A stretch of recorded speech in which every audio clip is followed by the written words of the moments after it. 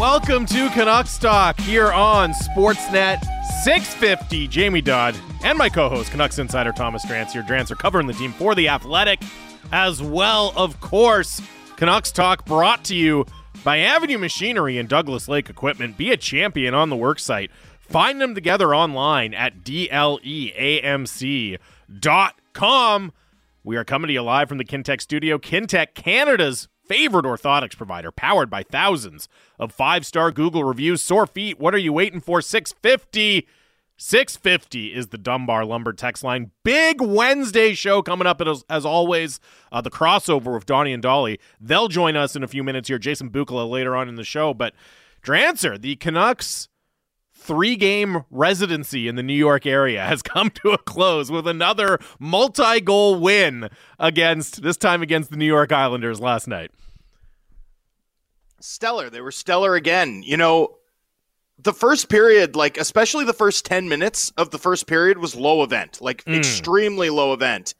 And yet there's a menace to how this team plays, right? I mean, even with literally nothing going on, it was apparent that the can opener the Canucks could take to the Islanders was significantly sharper, significantly less rusty than whatever the Islanders were going to cook up. And so it came to be, right? I mean, 2 goals, that Quinn Hughes goal, I mean, I can't get enough of that play.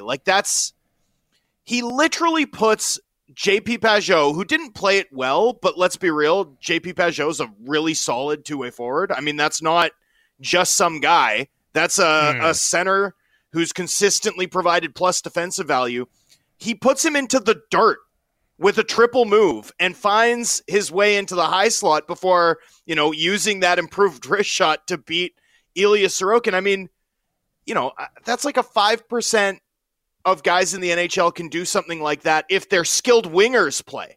And this guy's doing that as a defenseman while logging major minutes. I mean, I'm running out of superlatives here. The JT Miller passing up on a glorious scoring opportunity to send it back cross crease. And you know what else I loved about that goal?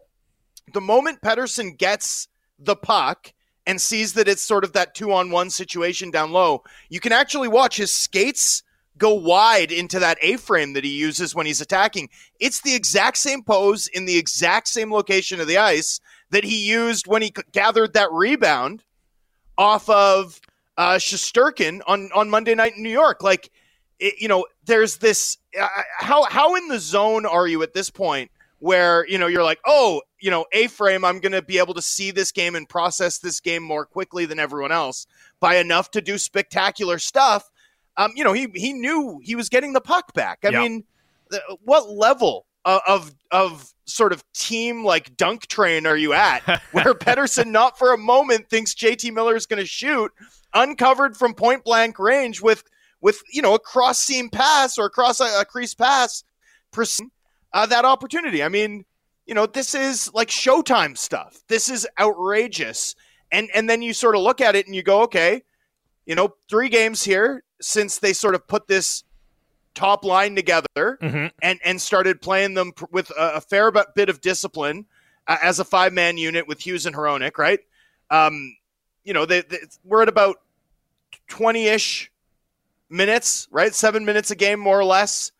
And it's an 8-0 goal differential with Pettersson and Miller on the ice, Pettersson and Hughes on the ice together across 20-ish minutes, 3 games. I mean, I don't even know what to say about that. That's outrageous. It doesn't even feel it's outrageous. I mean, it's a totally different level. And I genuinely think that's what's happened. I think you could see it right off the bat in New Jersey, and I don't think we've seen anything to dispel it. I still want to see more of it, right? But, I mean, two quotes stand out for me in the locker room. I was talking to Myers about the defensive group, and I was talking to him about some of those D-corners he played on in Winnipeg, right? Where you had Trouba and Sherratt and Bufflin and Enstrom and Myers all at the same time. And I was just, asking him sort of, how does this compare? And he was like, well, the way that they're playing all the time with, the Miller line, I wonder if it's more like the Russian 5. That's what he dropped. Pretty good and comparison. I thought to myself, I thought to myself, and I'm like, that's not even outrageous. That's not even like, calm down. Not an instinct. I didn't have a single instinct where I was like, I don't know about that. The Russian Five. 4 of those guys are in the Hall of Fame. Like, it's pretty high praise. It didn't even occur to me to doubt it. I was like, sick comp, bro. Everyone knows your comps are sick. And then everyone knows your comps are sick, Tyler. Yeah. And then the other one is Quinn Hughes. So, you can watch the Quinn Hughes scrum, and you can see him just start laughing a little bit as I tell him the goal differential toward the end of the scrum interview. But obviously, once the cameras move, I keep talking to him. And I was just like, what's been the key? And he was like, when we have those 5 guys on the ice together, our 5 guys are better than any 5 they're going to put out. And it's like, yeah, sometimes it's simple. Yep. Sometimes it's simple. But, I do think the butterfly effect, the consequences, like, what we're seeing now, and this team's been trending well for a bit here in terms of their two-way game. I really since that Ottawa game, like the Blues, they weren't on point, but I think we all agreed that wasn't like a game they decisively lost. No. That felt like some bounces went against them. Some bounces went the Blues' way. But this is materially different, in my opinion. These last 3 games felt, based on the data, like these were materially different in terms of the level of control that the Canucks exerted and, just how sick it looks when their 5 best players are dunking on the opposition. Well, you win 3 and 4 nights on the road. That's always impressive. That's just an inherently impressive thing to do. But doing it in this fashion with this kind of rejig lineup, because remember, coming out of that Blues game, the topic of discussion in the market was, is the top 6 doing enough, right? So then you come and you change things around so you get the lotto line back together and you immediately answer that question. And that wasn't just a question coming out of the Blues game. That had kind of been lingering there for a little bit, right? Like, okay, hey, they need to go get a top 6 winger. Who's going to play with Pettersson? Can Miller handle these tough matchups? And so it's 3 out of 4. It's 3 and 4 nights on the road. It's against, a New York Rangers team that's playing really well. I know the Devils are missing some guys, but they're still talented. The Islanders are in a playoff spot. But beyond just 3 and 4 nights on the road, I think doing it like this and answering that question, it feels like one of the last questions that this team kind of needed to answer, right? That you could have that level, that peak at the top of your lineup to, as you said, kind of just always know you have the trump card you can put out there. You can put those 5 guys out there and you're going to be in such a dominant position. And they've answered that now. And I think, because of the talent of those players, yeah, you want to see more of it, but the history of the lotto line, the talent of these 5 players involved, there's every reason to expect it to continue. And from my perspective, like, look, they're not going to play every game like we've seen the last 3 games where they're the Harlem Globetrotters and they're lighting the lamp like that. But for me, just the knowledge that they can get there. You know what I mean? The knowledge that it's in their game, that they can hit that peak, that's huge. And that's huge in terms of assessing what to expect from this team, what our expectations should be, and what they should do to prepare for the playoffs, right? Checking that box of, oh yeah, we have this peak in our game is really, really important. It is really, really important, but I also want to see more in terms of what it looks like and more out of curiosity, because I agree with you. And I'd add this. I know we're going to welcome Rick and Donnie, so I don't want to stunt too long. I'm just going to drop this and then let's come back to it. In segment 2 or 4 or whenever we don't have a guest booked. But, this is a wide open league right now. Like this is not, I think, in year 5 of, cap stagnancy. This is not hey, there's a clear separation between the 7 best teams in the league and everyone else season. This looks materially different. The best teams in the league have holes. Like every team has a hole in their lineup, it looks to me. I think the anything can't happen thing might need to be retired for a year for sure. Added to the list of things I've been wrong about. But very seriously, this year, I think we have to change our tune in terms of how we're looking at it analytically, because I just don't see a lot of separation between like 12 teams. And that means that the potential leverage of one of those big ads like you've been calling for could be sky high for a team on their game. All right, let's do it. We do it every Wednesday at this time. It's time for the crossover with our pals Don Taylor and Rick Dollywall from Donnie and Dolly on Check TV. You can check out the program Monday to Friday, 10 to noon on Check TV. Always a pleasure to have them on for the crossover. Donnie, Dolly, what's going on, fellas?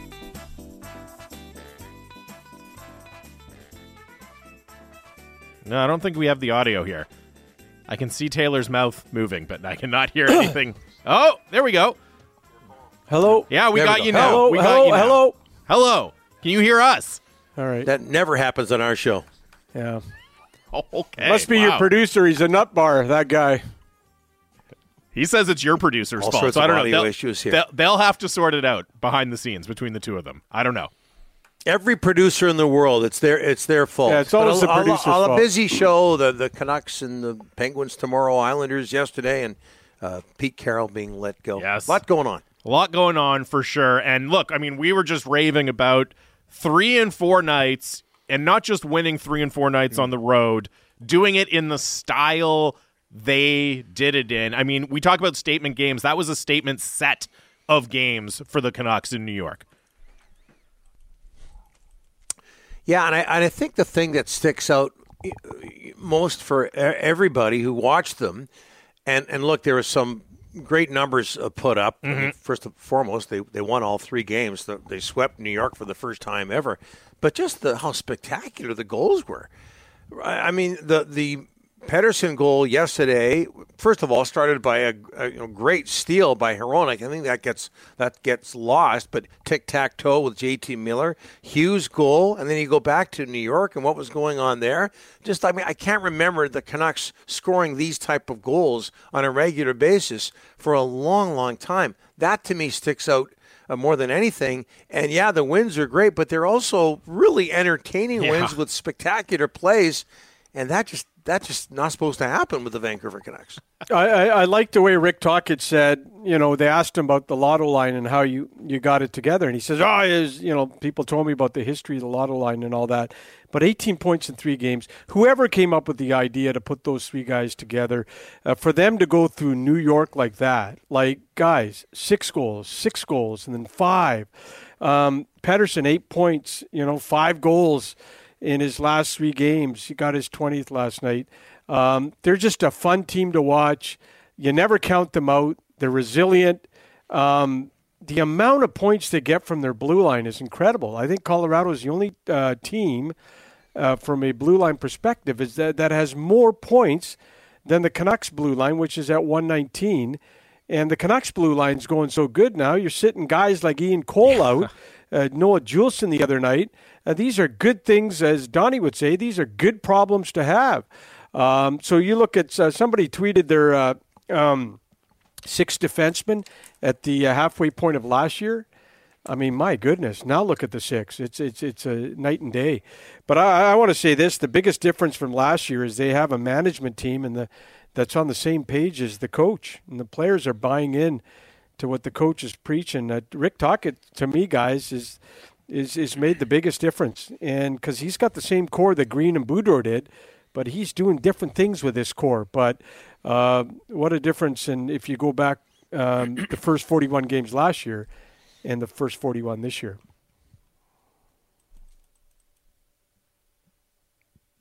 Yeah, I mean, audio issues. Yeah, no, Drance just was thinking about his question there.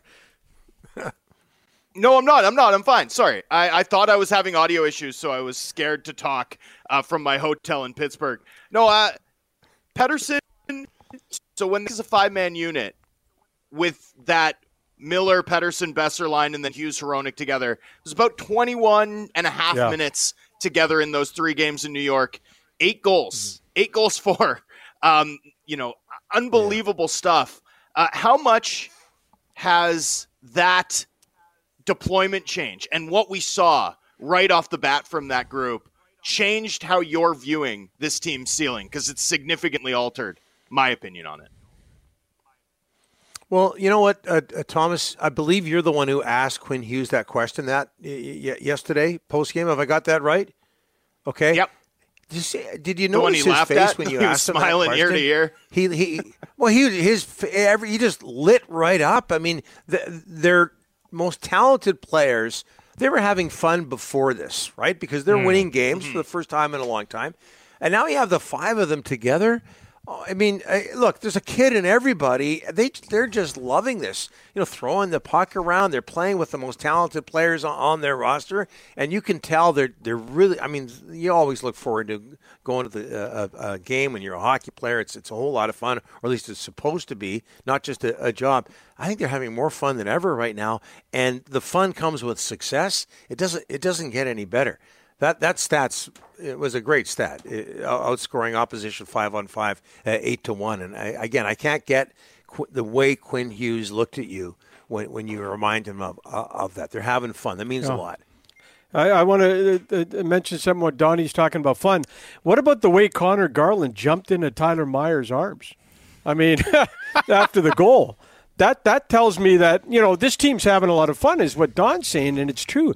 That also tells me that's a good dressing room right now. Like, you know what, guys? Go back to last year. A lot of long faces, a lot, and here we go, another year of losing. These guys are playing for each other. They're having fun.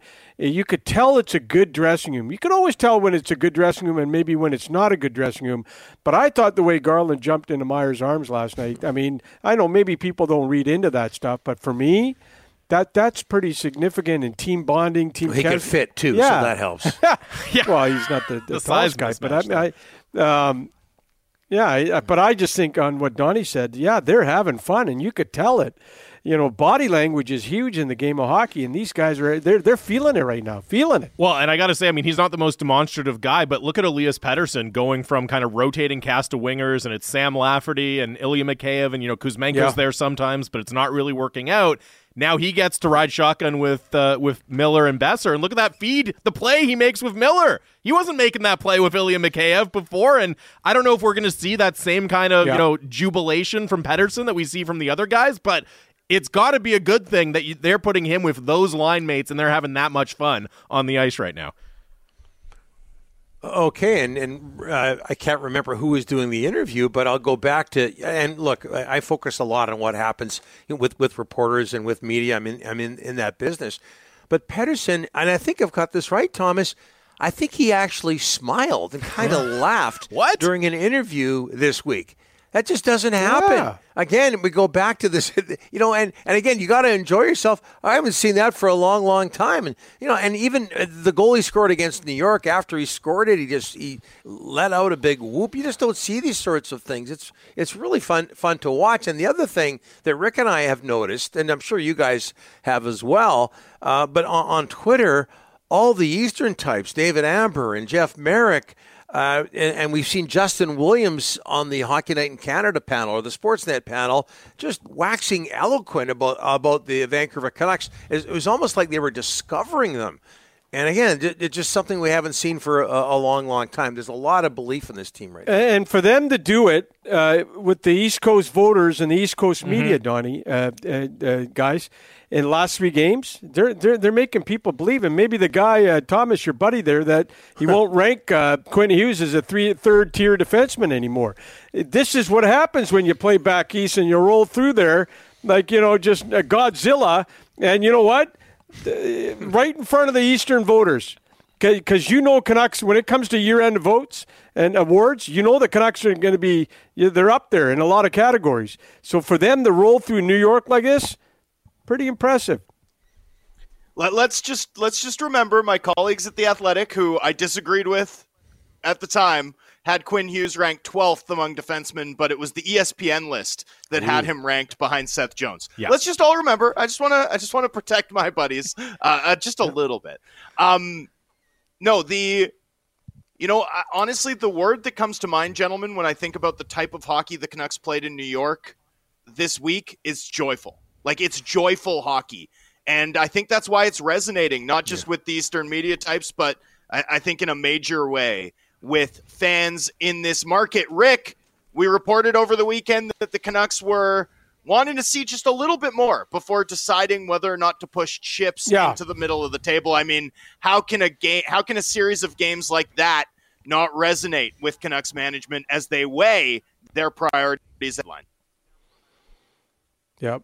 So if you're the Canucks management right now and you just watch them beat the Devils, Rangers, and Islanders, what are you thinking? Like, do you add a big piece, middle tier piece or just do some fine tuning. What they do at the deadline is going to be amazing, guys. But yeah, I still, if you decide to go for it all, like Rutherford did in 206 with Carolina, then the first round pick's going to be in play and prospects are going to be in play. And I don't know, guys, if I don't know what your thoughts are, Thomas or Donnie, but they're just finally starting to get some decent prospects and keep their first round picks. Do you want to see them blow all those guys out of the water for one shot at the cup? Or do you bring somebody in and risk? And it worked with Recchi and Waite and Jim Rutherford with Carolina all those years ago. But do you risk losing what you have right now? And the general feeling is that they need a top six winger or a center. But what does that mean to? I know a lot of people hate this to the room. Look, it's a pleasant problem. We'll throw it in that category. But, Rick, I'll put this. I use that. Rick, I know you've been talking a lot about the UFA situation, and to me, I look at it, you just look at the guys, Joshua, Bluger, 2/3 of that line that's playing so well, Zadorov, Myers, Cole on the back end. All of them are playing really well. I don't think you're going to be able to keep all of them, so I look at it and say, you can't keep them all. You've found the right mix. You've found this mix. Everyone's playing well. Everyone's in the right roles right now.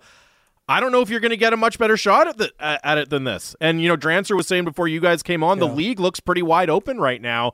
Look, the trade has to make sense, but I just think everything is aligning. The stars are aligning, and I think sometimes you got to look at that and you got to be willing to push your chips in, even if it means a first-round pick or a top prospect. So Jamie, did the stars not align for the Boston Bruins last year when they set records in the regular season? And they went out and got Bertuzzi and Orlov. Did the Rangers not go out and get Kane and Tarasenko? How did they do? Yeah, sure. It doesn't always work out. Only one team can win the cup. It doesn't work out. But if they don't make, but Rick, what if they don't make a move and they go out in the first round? Then we're going to be saying, oh man, they should have loaded up. They should have tried to go on a run. I'm saying you can increase. I'm not saying it's a guarantee that you're going to win the cup, but you can increase your chances of going on a run if you bring in a big piece. I think you can. Yeah, it's really interesting, too. I talked about you don't want to mess with chemistry and all that. Yes. But then again, as I sit on the fence, as I often do, but then again, if you don't pick up a big piece, what does that say to the rest of the room? Like if you pick up a big piece, then management is telling players, hey, we believe in you guys. Here you go. Away you go. Let's see what can happen. Just really interesting and fun times. Is. Yeah. But what's the cost? Yeah. Is it a first-round pick in Willander, Lekaramaki? Are you willing to do that and then go out in the first round like Boston and the Rangers? I don't know. It's such a tough call. There's always risk. There's always risk, right? You got to manage the risk. But yeah, I would absolutely be willing to do a first and either Verlander or Lekaramaki for the right piece. Now that's got to be a really good piece. Wow, Ooh. That's got to be a really, really good piece, right? That you feel really confident about. Can't be a rental if it's that. It can't be a rental, and I get that. I was just going to say, right? You want the term. You want them to be around next year. Yeah. But again, I look at this team. I mean, the best goal differential in the NHL, first place in the division with a cushion. They're probably going to have. They're not just going to make the playoffs. They're probably going to have home ice in the playoffs in the first round. Why not? Like, if this isn't the time to go for it, if this isn't the time to push in with the way your best players are playing right now, with the way Tocchet has them buying in, when is the time going to be to push your chips in? Okay, so Jamie, you say you want a guy with an extension, right? Yeah, a guy with term. A guy with term. Go ahead. A guy with term, ideally, yeah. No, I just like that Jamie's channeling Jim Kramer over here. Bye. Bye. That's right. Go for it. He'd be a high roller in Vegas, this Jamie guy. Not with my bankroll. But if you want a guy with term,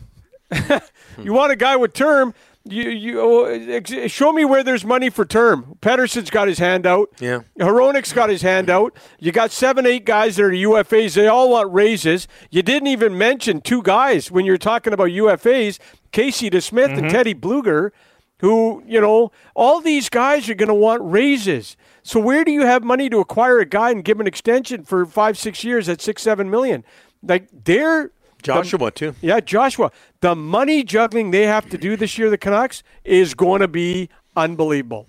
But unbelievable. See, that's, again, first of all, I did mention Bluger, Rick, when I was listening to UFAs. Didn't mention DeSmith, but I did mention Bluger. That's all right. That's all right. DeSmith, okay. But again, I think I get what you're saying about, you're going to need those cheap players coming up in the future, but I also look at it and think, you have this mix of UFAs, right? They're not all going to be back next year, so you don't know what your team's going to be like next year. So try to make the most of this year. Try to make the most of how well your team's playing right now. Anyways, I've said my piece, but I get it. I think the UFAs pushes the UFA argument to me. Helps say that you should go for it this year. You know what helps? I'd add this. If they get a couple of guys from Abbotsford next year that move up. Yep. And become regulars. Is that going to push them to a Stanley Cup? No, Donnie, but it helps with the money situation. That's right. Yep.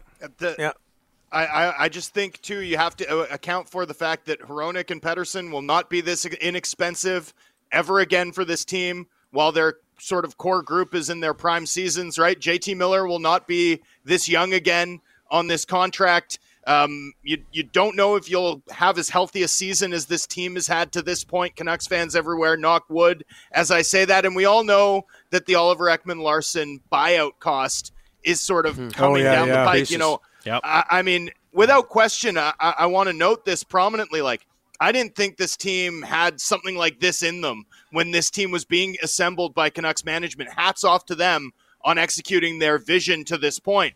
But, you know, I do still think there is this isn't a team with a long window necessarily, right? It's not a team with a 1-year window either, but I do think you're looking at a 3 or 4 year sort of window where you can reasonably expect this group to be at their best, within the constraints of the cap. I mean, at some point you do want to take a relatively near term shot.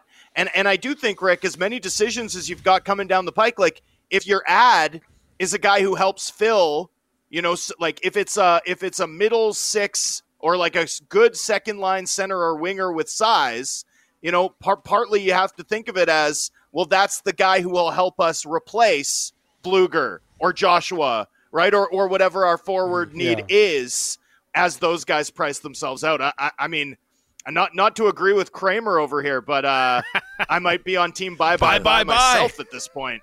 As hard as that is to imagine. And if you want to keep that lotto line together, as I refer to it, the 649 line, the lotto line, I took a lot of heat for that. Don't get us started. Don't get us started. But what you mentioned? Do you get a center or do you get a winger? You keep them together. Yep. And then you probably want a center for that top six or the middle six, as you say, Thomas. You know what, guys? We don't know what to do here. Yeah. Like as people who cover the Vancouver Canucks. I mean, people who are fans of the Vancouver Canucks out there, people really don't know what to do because it's been so long since they've been in this position. Yeah. People aren't sure, and they also know how quickly things can vanish.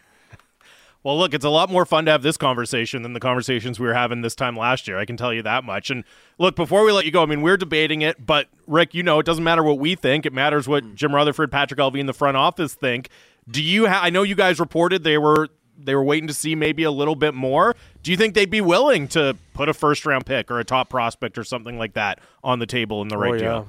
Yeah, be a late first-round pick, right? If they make the decision as a management group to go for it, absolutely. Jamie, if they decide in the next week or two to say, you know what, we think we got two. They got to answer two questions: are we a legit top team in the NHL? And the second one is can we play playoff hockey and be successful? If they answer those two with yes, they're going to go for it. All right, guys, that was fun. I enjoyed that. We'll leave it on that note for now. We'll do it next week. Thanks for taking the time, and we'll chat next week, guys. Bye. Bye. Bye. Todd Bye. Have Taylor. a good trip. Be safe, Thomas. Be safe. Oh, that's nice. Safe travels. Safe Thanks, travels, buddy. Thomas. I'll wear my helmet. All right. That's Todd Taylor and Rick Dollywall joining us here for the crossover of Donnie and Dolly. And, of course, you can check out Donnie and Dolly on Check TV every Monday to Friday, 10 to noon. And always a pleasure to have the guys on. I mean, I don't get it. Like, Dolly's thrown Boston went out in the first round. Like, they're not the only team who's ever added at the deadline. So of course, it doesn't always work out. But not adding doesn't mean you're going to win the cup either. There's always risk. Only one team can win. Let's live a little here. Okay, Mad Money. Okay, Justin Timberlake. We'll go to break here in a second. if I am so excited if they make the big swing. Like I am, oh man, I am just relishing the chance to come on the air and talk about it the next day or later on in that day. I'm very, very excited. What was that, Dom? Said you're frothing. I'm positively frothing, yes, to do that. Okay, 650 is the Dunbar Lumber text message inbox. Lots of reaction coming in there to the crossover, so we can dive into some of that on the other side. Keep your texts coming in, and more Canucks talk coming up on here on Sportsnet 650. Hitting the most important topics for Vancouver sports fans. The People's Show with Vic Nazar. Subscribe and download the show on Apple, Spotify, or wherever you get your podcasts.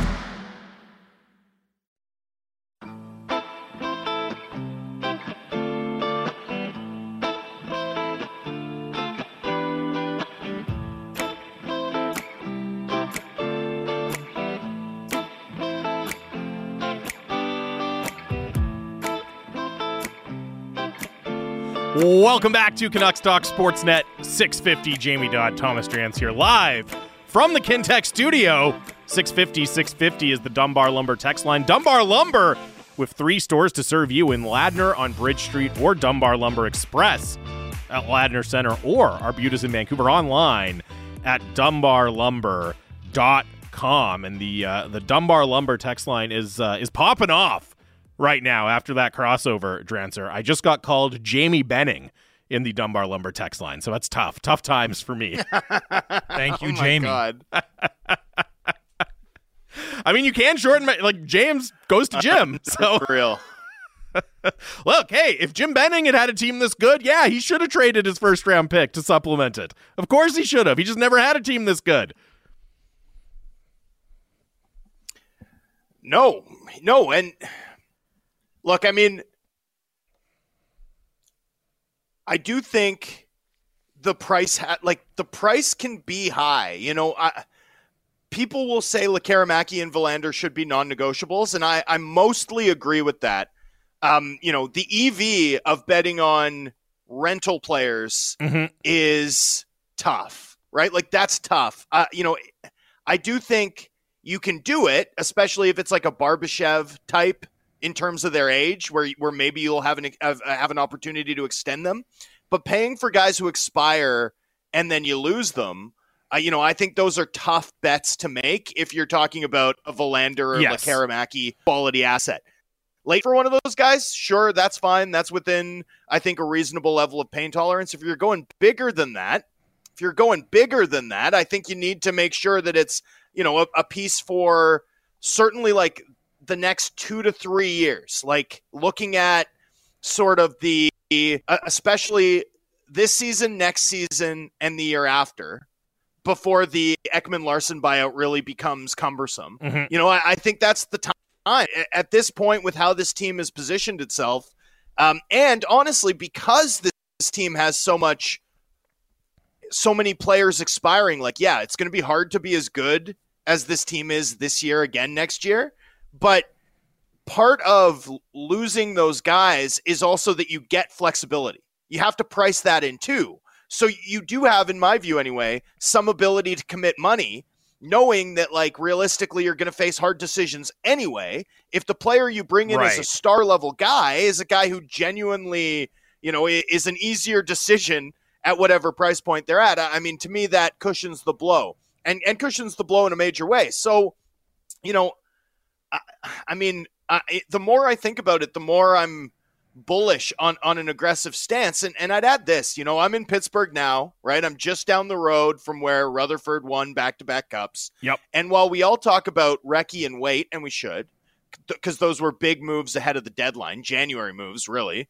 You know, when Rutherford won those back-to-back cups in Pittsburgh, the deadline moves might have been a little more modest. Trevor Daley, Justin Schultz, you know, that tier of moves.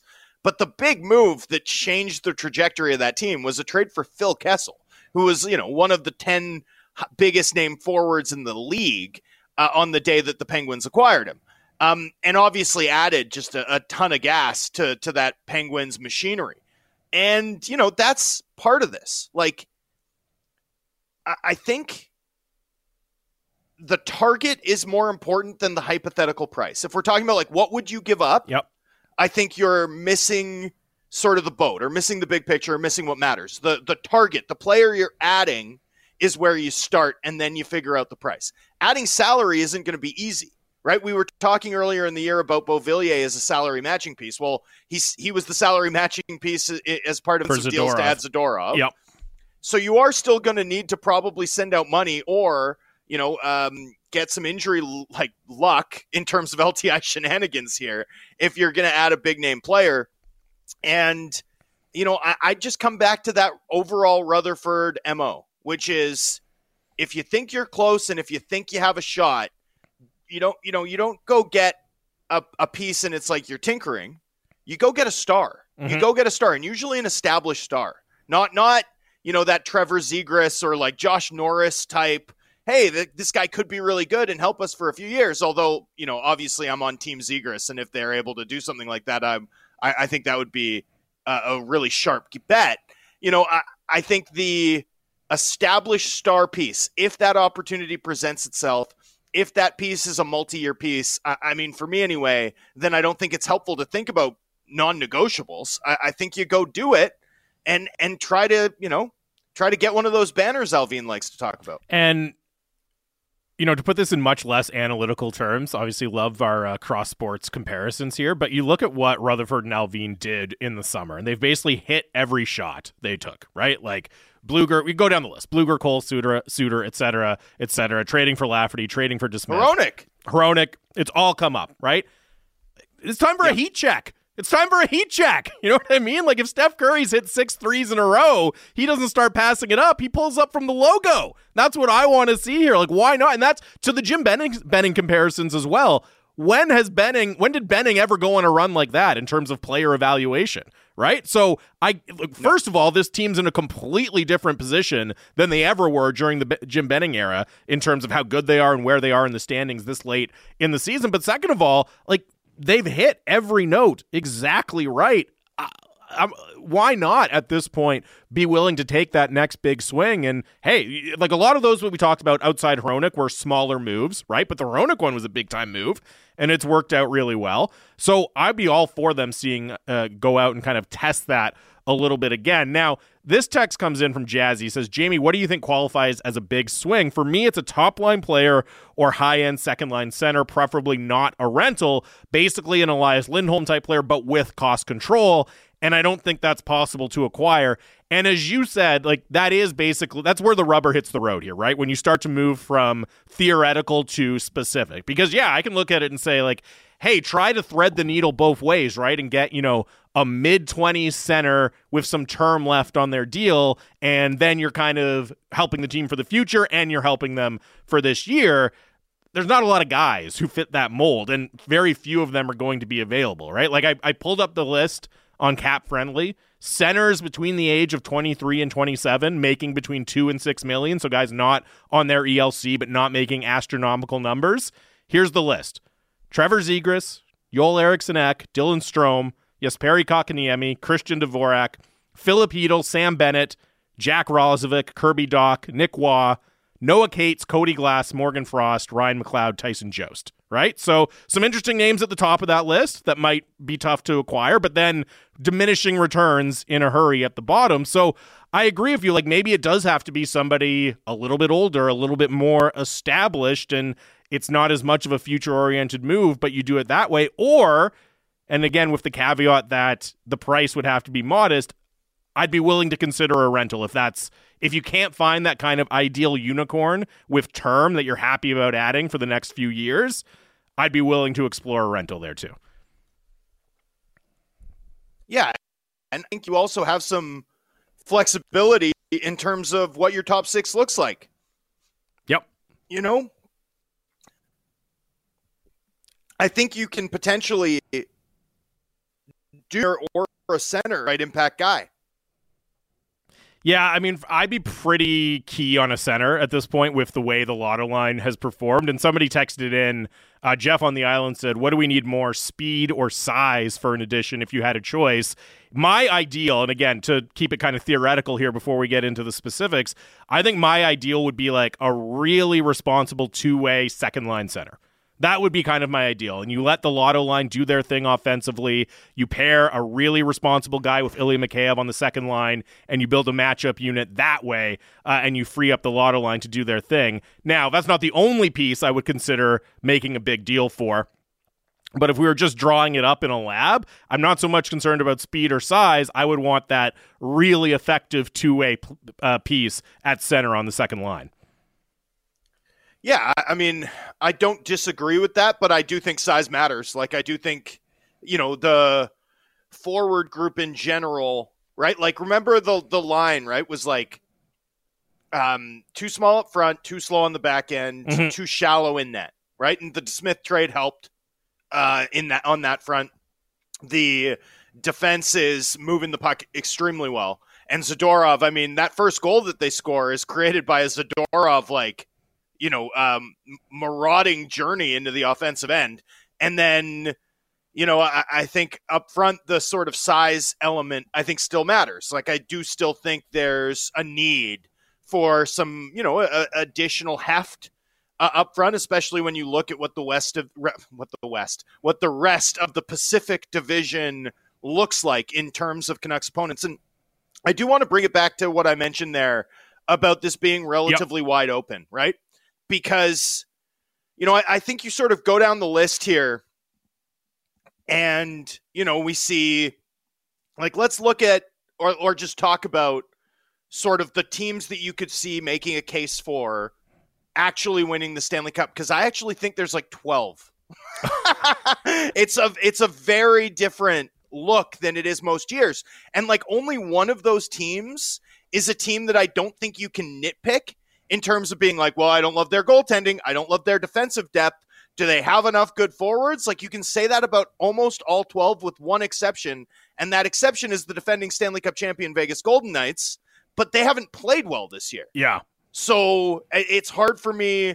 And then, in the 12 too would be a team like New Jersey, who's probably a coin flip to make the playoffs based on their health, but obviously their upside, should they get enough guys back in time to start the playoff tournament, is massive. I mean, that would be another team where I think, other than their goaltending, you wouldn't have a ton of sort of Milos or concerns to put on them. But then you go, sort of up the list, as it were, right? From New Jersey, Vegas, Edmonton. Like, I think Edmonton might have the highest ceiling of any team in the league, but we all know that their defense outside of that top pair is a little sus. Their forward depth is a little sus. Their coach is already running a 9-man group, basically. 3 lines regularly get minutes for them. And they're, that I haven't even mentioned Oilers goaltending. You get to Carolina. We all know Carolina's, pronounced finishing issues, goaltending issues. LA's been dropping some games here. Their goaltending issues, like LA with the goaltender, but, I'm not too worried about it. Toronto, that defense. Do they have enough puck moving back there? No playoff battle-tested goaltender. Dallas's defense. I think like you take Vancouver's blue line over Dallas's blue line at this point. Florida's probably pretty close, except that they rely on Sergei Bobrovsky. Colorado sort of only has 5 good forwards. The New York Rangers don't really control play, but they're good, obviously. The Boston Bruins don't really control play, but they're good, actually. And then Winnipeg. I mean, I know I just quickly, like very fast talked a quick ranking. I'm just saying, like, this feels open. This feels like if the Canucks can find the right piece, you're still on the side of the bracket that may end up with, LA, Edmonton, Vegas, and Vancouver in it. That sucks. That's a tough draw no matter how you draw it up. You'd way rather be Winnipeg or Colorado at this point, right? But, like, I do think the leverage of the right big ad is just as high as it's ever been for this organization in 53 years. I don't think you can be scared of your division, though, right? Like, you can't, the plan can't be, and it would be one thing maybe if you were a really young team and you were built more for the future, and it's like, okay, hey, the division's shaping up tough this year, let's keep our powder dry. But this isn't like, oh, let's wait until the Pacific Division is easier before we push our chips in. As you said, you look at the landscape of the league in general, there's plenty of reason to believe that it's pretty open right now. And look, you're going to have to beat some good teams still if you want to go on a run. So look, I get that about the Pacific, but to me, that doesn't move the needle for me and be like, oh, no, I don't want to do too much just because the Pacific Division is too strong this year. 650 is the Dunbar Lumber text message inbox. A lot of people bringing up Casey Middlestat. Interesting name. I don't know what it would take to cash him out of Buffalo, but he's, you mentioned that kind of profile of RFA who's going to have a good arbitration case. They've already got a lot of money committed long-term to various guys there in Buffalo. I don't know. I like the suggestion there at least.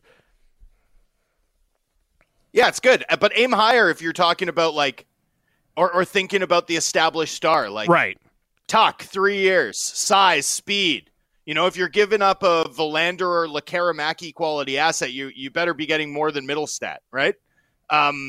Tuck would be the one who'd jump off the page to me, and Greenway would be the one who would seem far more likely given this team's needs and their need for size. And then here's the last thing, again, we talked about the salary. Kuzmenko, everyone wants to work out. I think he played really well after he got back into the lineup for these 3 games in New York. I think the details have been there anyway, even if that line hasn't produced. I think they've held their own, which is crucial if you're going to load up the top of your lineup. You can't have a net negative drag on it, given back some of the edge you gain. And I think that Mikheyev, Kuzmenko, Pius Suter line has been up to that task, and maybe then some, since being united. But, that Kuzmenko 5.5 still looms large to me as, hey, if this is an all-in year, are you really going to get to a Game 7? What if the Canucks are leading at the halfway point of a Game 7 in the playoffs? How many minutes does Kuzmenko play the rest of the game? Over, under 2.5? Under 100%. Right. Unless there's a dramatic change between now and then. But yeah. I'm, and honestly, maybe even if there is a dramatic change, right? I do think you have to also start thinking about if you're going to take the sort of big swing that, certainly, my broadcasting partner, Jim Kramer over here is advocating for. I do think you have to start thinking too about, we better make sure that the weaponry that we're all in with is weaponry that we're going to use to the max, right? When we decide to put our foot to the floor in a do or die situation in late May, right? You have to be at a yes, no doubt yes, with every sort of player on the roster. Man, as I said to the guys in the crossover, that is a fun thought experiment to go through, right? Who are the guys that they're going to trust in high-pressure moments in the playoffs? I love, more than anything else, I love that we're in a position where these are the conversations we're having right now in Vancouver, especially after these last 3 games. And we'll have some of these conversations with our next guest, Jason Bukala, who joins us every Wednesday. Get his thoughts on what he saw from the Canucks in their New York swing and some of the places they could look to tinker ahead of the deadline as well. That's coming up next here on Canucks Talk, Sportsnet 650.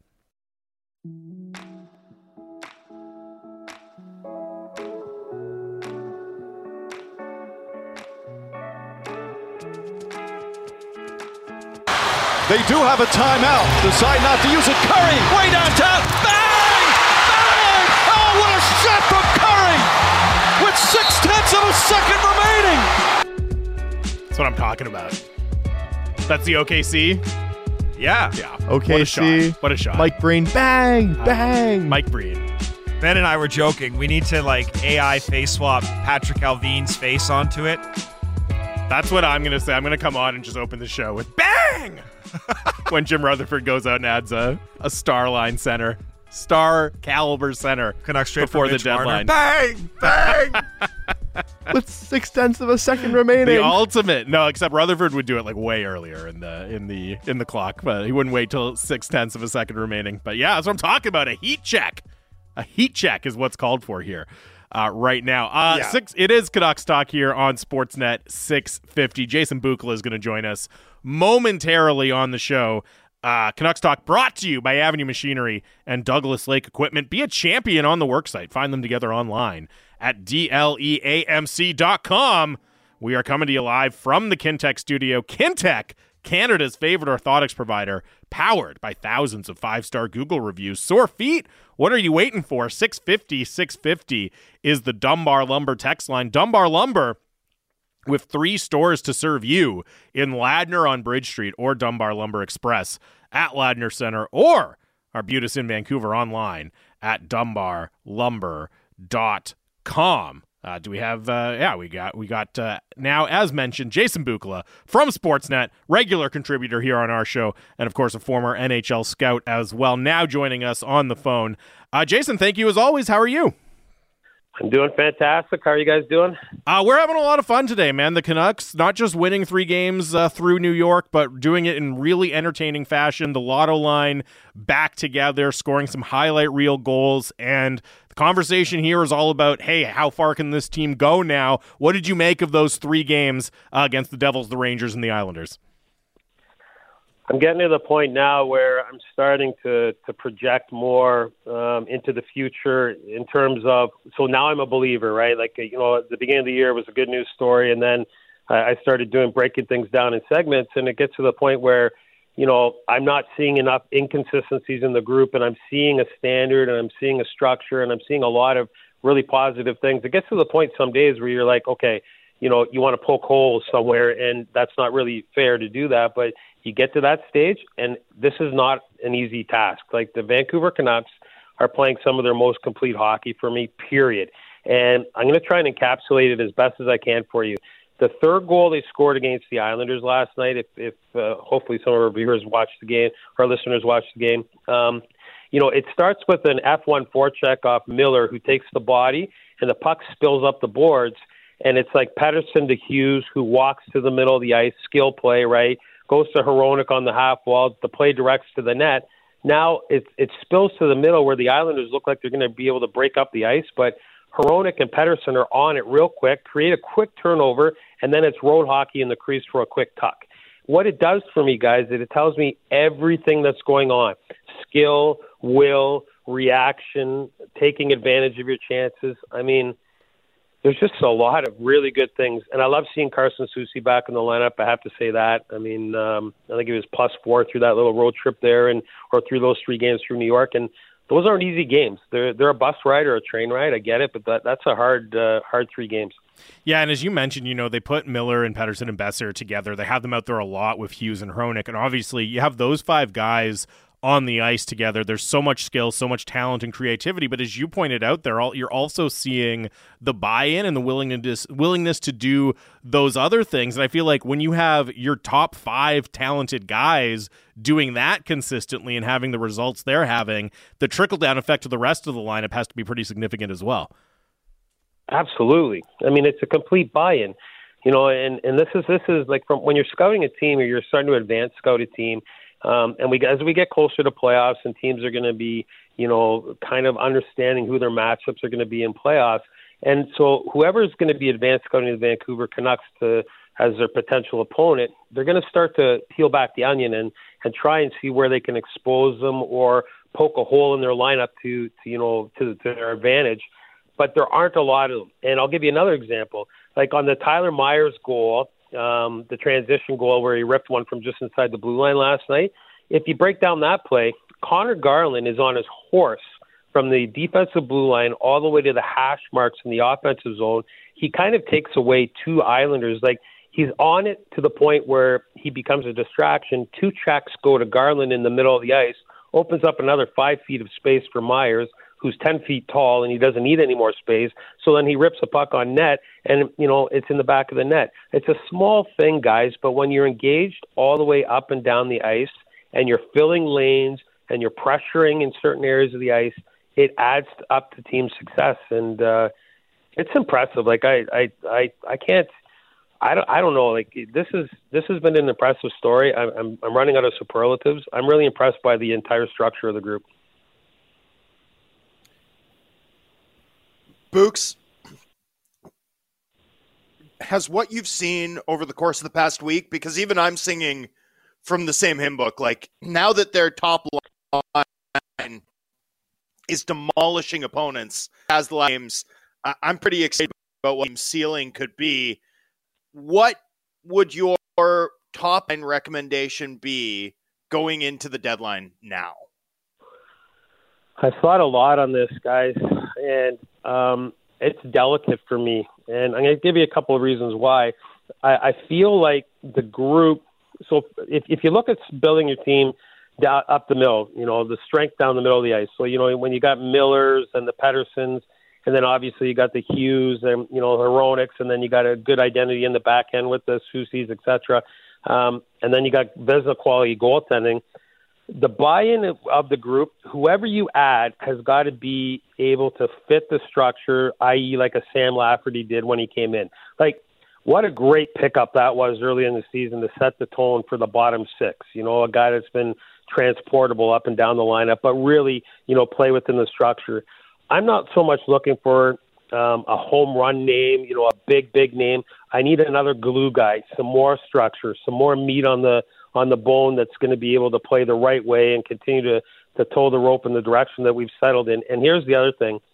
I mean, I'm not so sure I want to give up a ton of my draft capital because I really do like our group and I like our attitude of our group.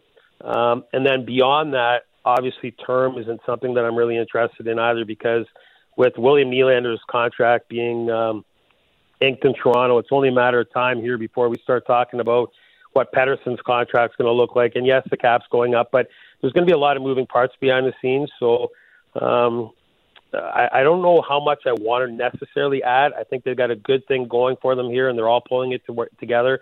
And that's a delicate process sometimes to add somebody to the room. It's got to be the right person. With regards to where this team's positioned, because I think you're dead on that you've got to start with the target, not the price you'd be willing to pay for said target, right? That's how mistakes get made. We've got to make a big ad as opposed to finding the right guy.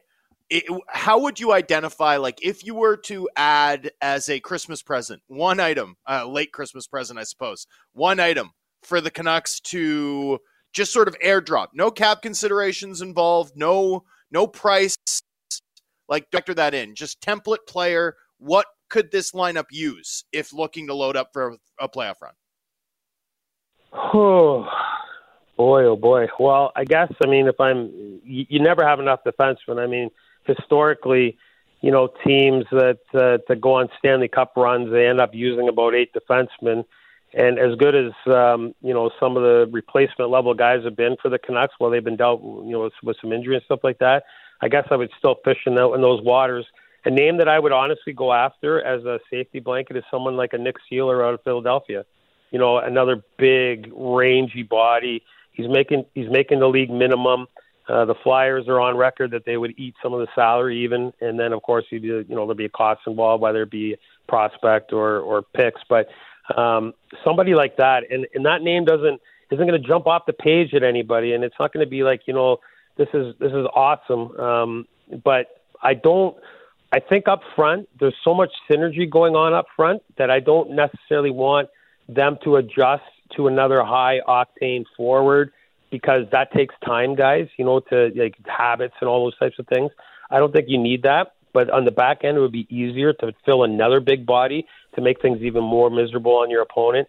And I would love a Nick Seeler type guy, similar to a Soucy, who's going to shut down opponents, block shots, play heavy hard, and really rangy. So it's not sexy, but that's kind of where I'm going. What about, because up front, and again, this is kind of pie in the sky a little bit, obviously, because you want to make sure that the price is right and all of that, and there's fit questions. But, up front, before they got the Lotto line back together, there was a lot of talk of, okay, a winger, maybe to play with Pettersson, kind of top 6 caliber winger. Jake Gensel's name was out there. Oh. Now you move Miller and Pettersson together, and all of a sudden it looks like maybe second line center is more of a need. Let's say they were shopping for a top 6. Would you prioritize center now, or would it just be a case of let's go get a good player who fits our system, whose character we like, and we're not as concerned about position? I think that we're at the stage that the character is definitely going to have to be at the top of it. But beyond that, anytime you can get a centerman, they're worth their weight in gold come the hardest time of year because of, well, for a variety of reasons. And obviously, generally speaking, most centermen can slide to the wing in a must need, but it's really hard for a winger to slide to center, right? So, I would look at that for sure in the middle. You throw a name like Jake Gensel out there. Pittsburgh's kind of come back to life a little bit. Yeah. But if the cost wasn't so obscene, like an Elias Lindholm out of Calgary would be a nice fit in the middle of the lineup. Like that would be a good player in the middle. What the cost association would be, I don't know. Because again, guys, I don't feel like we need a guy who's going to come in and be a point a game guy plus. Like if that happens, I think that's great. But what we need is every time our units roll over the boards, we have to strike some sort of structure and fear in our opponent. And so we need that continuity and that consistency to wear down our opponent, when the games get really hard. And that's why, like a Lindholm, where, he's going to chip in offensively, but he's also going to be able to, do some other things defensively for you. That's like a safety blanket plus. So I hope that makes sense. It's you're piecing it together to strategize to wear down your opponent come playoff time, but the buy-in has got to be extreme because I feel like that's what we're all about in Vancouver this year. We've all been about turning over a new leaf. This is the way we want to play. This is our team identity. Whoever we bring in, you better buy into the way we play. How much, along those lines, how much would you prioritize adding somebody with, a lengthy playoff resume specifically? And, this is a Canucks team that as a core, they had the bubble run, but other than that, haven't been to the playoffs. Now, they do have veterans who are new this year. Ian Cole obviously has an incredible playoff resume. Teddy Bluger's been there with Vegas last year. But, at the top of the lineup, there's not a ton of experience in that regard. I know it can be dangerous to chase that, right? Because first and foremost, you got to be able to help out on the ice. But how much would you be willing to prioritize a little bit of a player's playoff history? I think that's something that you do factor in, absolutely, because there's a lot of things that go on behind the scenes, preparation-wise. When your back's against the wall, or a veteran player who's been there, who can feel the stress level going up in the room, who can be that type of calming influence. When the cards are on the table like that, I think that is definitely a factor when you're adding at the deadline in this type of scenario. So don't discount that. I think you're onto something. Everybody's going to be looking for those kind of players, because they're going to be mid-range expense probably. And then, of course, you're going to factor in a lot of those veteran guys, especially with playoff pedigree. As we all know, they've got some sort of level of trade protection in their packages as well. So it takes a little bit of work, but I guarantee that, especially you look who's running the show in Vancouver with Jimmy Rutherford and Patrick Alvin, and then obviously Talk, who's been there, as a player. They know that the type of veteran guys that they could add to their room and the value of those guys. And it won't be a sexy name either, per se. It won't be like, it doesn't have to be a big name. It could be like I'm not saying it is this guy, but, like the Folignos of the world, or, I'm just off the top of my head here. I'm just trying to think. I can't really do it right now off the top of my head, but you understand what I'm saying, like somebody with a presence. So, but it's delicate because going forward, this core group, it is their team. This is their team. So they've got to learn to do it too. Jason, you bring up Rutherford's history, and, you think about that first year that he had in Pittsburgh where they, didn't make the playoffs till the very last day of the year, constant scrutiny. The Mike Johnston hire was not a good one. They go out in either 4 or 5 games in the first round, and then they start the next season slow. After the Sullivan hire, that they just go on this massive heater of hitting depth players. How similar does this feel right now, looking at this team and what we've seen the last 6 months versus what we saw in Rutherford's sort of first 18 he took over in Vancouver? Yeah, now that you bring it up, I mean, it's got a lot of similarities, doesn't it? It really does. He inherited the situation last year with the coach, and they made a change, and of course the Vancouver market in itself almost swallowed up everybody in short order last year, and this is very similar. I just looked at my notes, like some of my targets here. Sorry to kind of go off the grid here, but I think Adam Henrique's the guy. What do you guys think about that name? Like, I think Adam Henrique is the type of target that I would go after. That's the middle six kind of guy with a long run of experience and plays the game the right way. But anyways, I digress. It's there's a lot there. There's a lot. There's clearly a trust in the organization right now, guys. Like, you can feel it. Everything's different. Like when I was at the World Juniors and I'm watching Patrick walk around, or I'm watching, the Canucks brass walk around, everything's different right now. Like they now feel like it's their structure, their team, if you will, their type of mojo, and they feel better about themselves. I mean, it's a slippery slope. It's pro hockey. We all know things could change on a dime, but kudos to them, because I was critical almost a year ago. I wasn't sure about the trade deadline, how it went, and I was very, very wrong. The Hronek trade has elevated a lot of people, and it's been full value. I was wrong as well. Hey, looking at Jason, he slipped that in there real quick. I think I heard that. I think a lot of us missed the plot on some of what happened after the deadline, or at least certainly it looks that way through 41 games. Books, with regards to Rutherford's history again, right? You think about Carolina and the Waite deal, Recchi deal; those obviously stick out. You think about Pittsburgh, and it was a little more conservative at the deadline, but the big swing, happened the summer before with the Phil Kessel trade, right? Yeah. Established star forwards to put a team over the top has sort of been an MO, a sing maneuver that Rutherford has pulled off for winning of his Stanley. Can you think of anyone around the league who would be available that would fit that sort of bill? Do you think that's something this team could use in terms of adding an extra gear ahead of the playoffs? Oh, yeah. So, like, when they did the Kessel deal in the summertime, and we were still talking about Phil Kessel 40-goal type, obviously warts all over the ice, but playing to a certain MO. I don't know, like on a top six type of thing.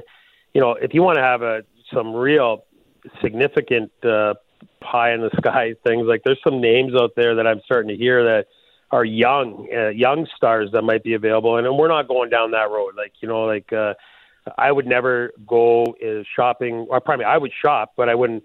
I can't believe that Trevor Zegras' name is being floated around a little bit out there. See, that's asinine to me. I wouldn't ever be shopping him, but I've heard his name, and I don't think that that's something that Vancouver wants to do, but the cost will be too much. The only other guys really, I don't see a top six, like scorer, two-way type guy on the power play. I don't. Like Gensel, I guess, would be the guy. Like if Pittsburgh were to fall off a little bit here in the coming weeks, and then what would the reluctance be to make a Jimmy Rutherford deal with the Pittsburgh Penguins? I don't know where that is behind closed doors. But the Gensel thing, that would be an enormous get, obviously. I mean, your top six would be, next level. But Pittsburgh's going to have to fall right out of the playoffs for that to happen.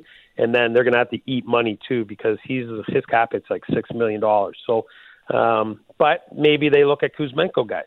Like maybe that's the guy that they value, and you can kind of massage the money a little bit and make it fit. So, and then of course what that does is it gets the Canucks potentially off the books with Kuzmenko in the off season, and then you can revisit Gensel if that was your guy, or the money goes back into the bank and you go shopping elsewhere. So, I guess if I had to throw mud at the wall, that would be the name that I'd monitor the most closely.